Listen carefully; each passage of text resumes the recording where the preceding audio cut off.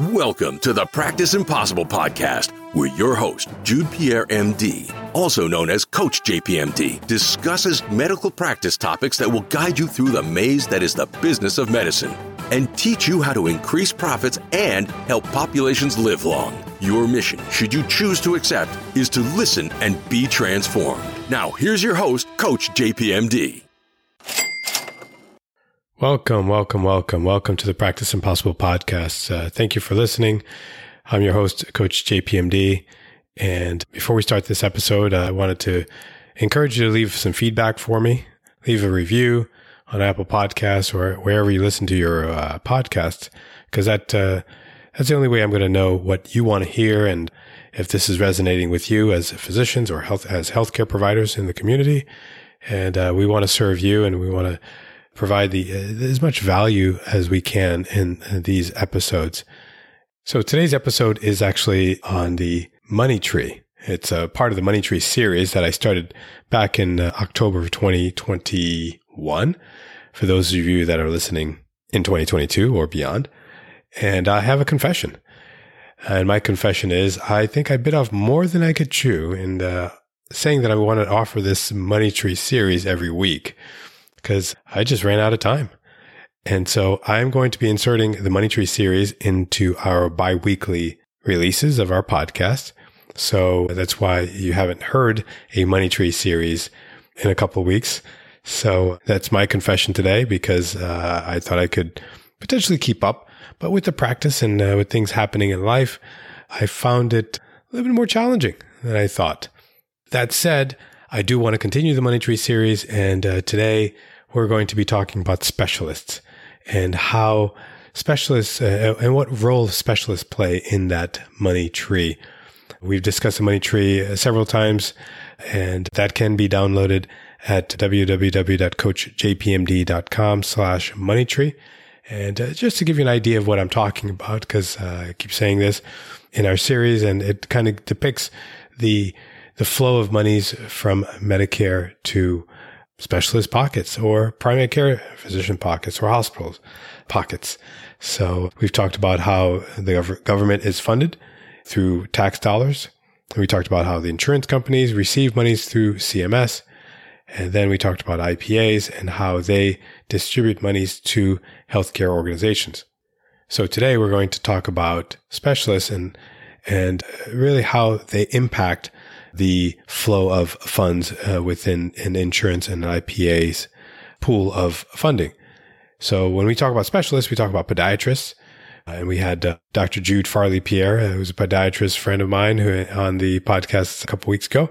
And if you haven't had a chance to listen to that, he talks about some of the things that we talk about in the payment tree and the IPAs, and I encourage you to listen to that episode. And that episode is episode 19.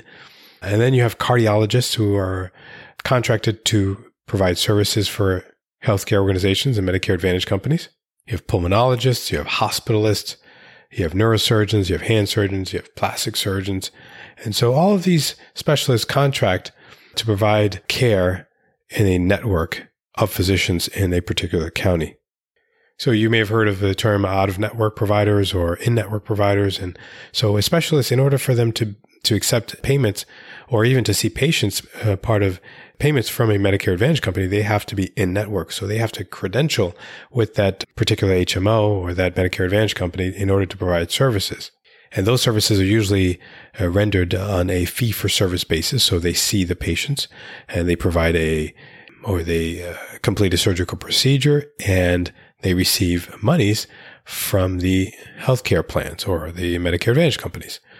Now, as a primary care doctor, it is my job to somewhat be the gatekeeper for those funds. And there are specialists that provide care that's cost effective. And then there are specialists that don't. And after practicing for 20 years and developing a strong network of specialists in our area, I tend to understand who can provide cost-effective care and efficient care for my patient population. And I tend to refer patients to those specialists. One of the beauties of having a network of specialists in your county, in your area, is that you develop relationships with them. And so if you have a patient with, let's say, dysphagia that can't swallow or having, difficulty swallowing solids, I've routinely called my GI specialist, and he's been able to see my patients within a day or two. And having those types of relationships really helps patient care and also decrease costs, because if those patients are not seen in a timely fashion, then they'll end up in the emergency room, which will eventually cost you more in caring for that patient.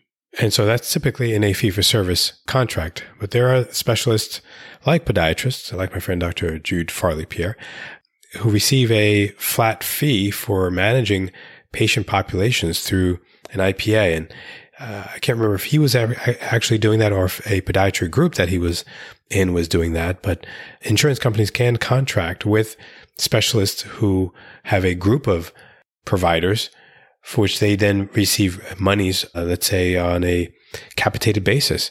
So they receive the same amount of money every month per patient. And that enables them to kind of predict what their income is going to be, and also decrease the need for billing for individual services and hiring billing staffs to code for particular procedures, because, the procedures that are performed are part of that arrangement, part of that capitation fee. So the billing is a little bit simpler, or the billing is simpler in terms of collections. So in creating this episode, I wanted to highlight 3 things that specialists can do to practice impossible. And one of the main things is that they need to know their markets. There are some specialists who don't understand that if they go into a community where there are not a lot of specialists like neurosurgeons or hand surgeons, plastic surgeons, they can negotiate higher rates to be able to enter and provide services in that county. So that's one thing. The other thing is you want to befriend the high volume PCPs. There are a lot of primary care physicians that may not be as busy in a community, but those that are busy are going to send patients to cost-effective and efficient specialists. And we try as primary care doctors to decrease hospitalizations and decrease emergency room visits. And to do that, you need a good, strong network of providers that are going to provide care same day, next day.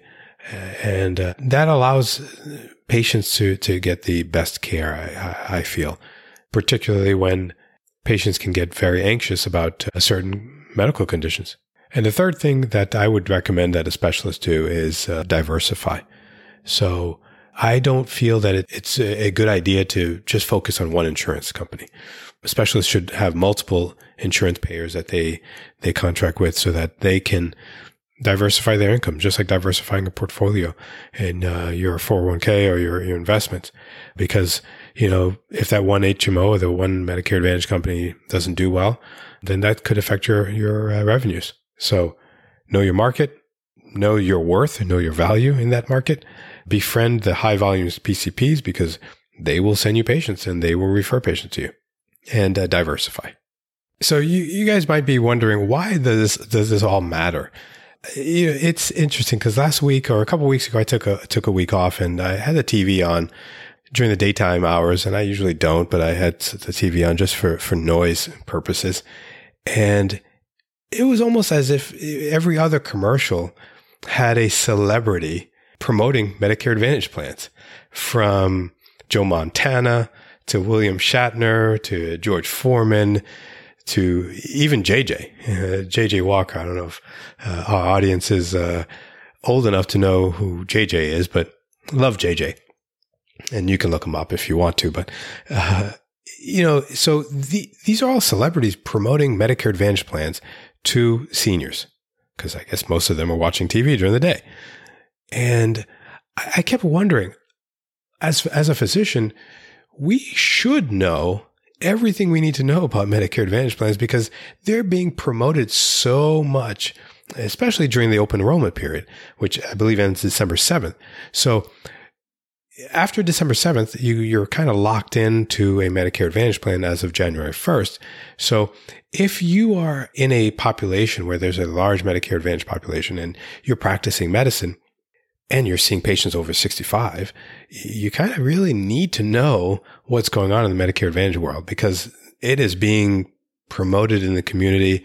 It's now, Medicare Advantage is penetrated over 35%, I think almost 40% in some of the numbers that I've seen of patients enrolled in a Medicare are in a Medicare Advantage plan. So we as physicians and as providers need to understand this well. And so that's why I created this Money Tree series.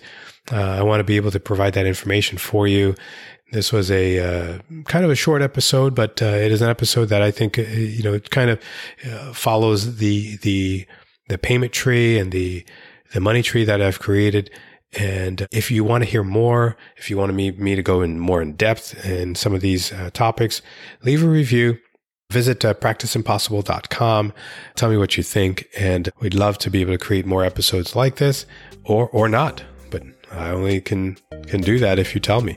So thank you again for listening. And don't forget to share this with your friends and your colleagues, because that's what's going to get the word out that this exists. And hope you guys have a great holiday season.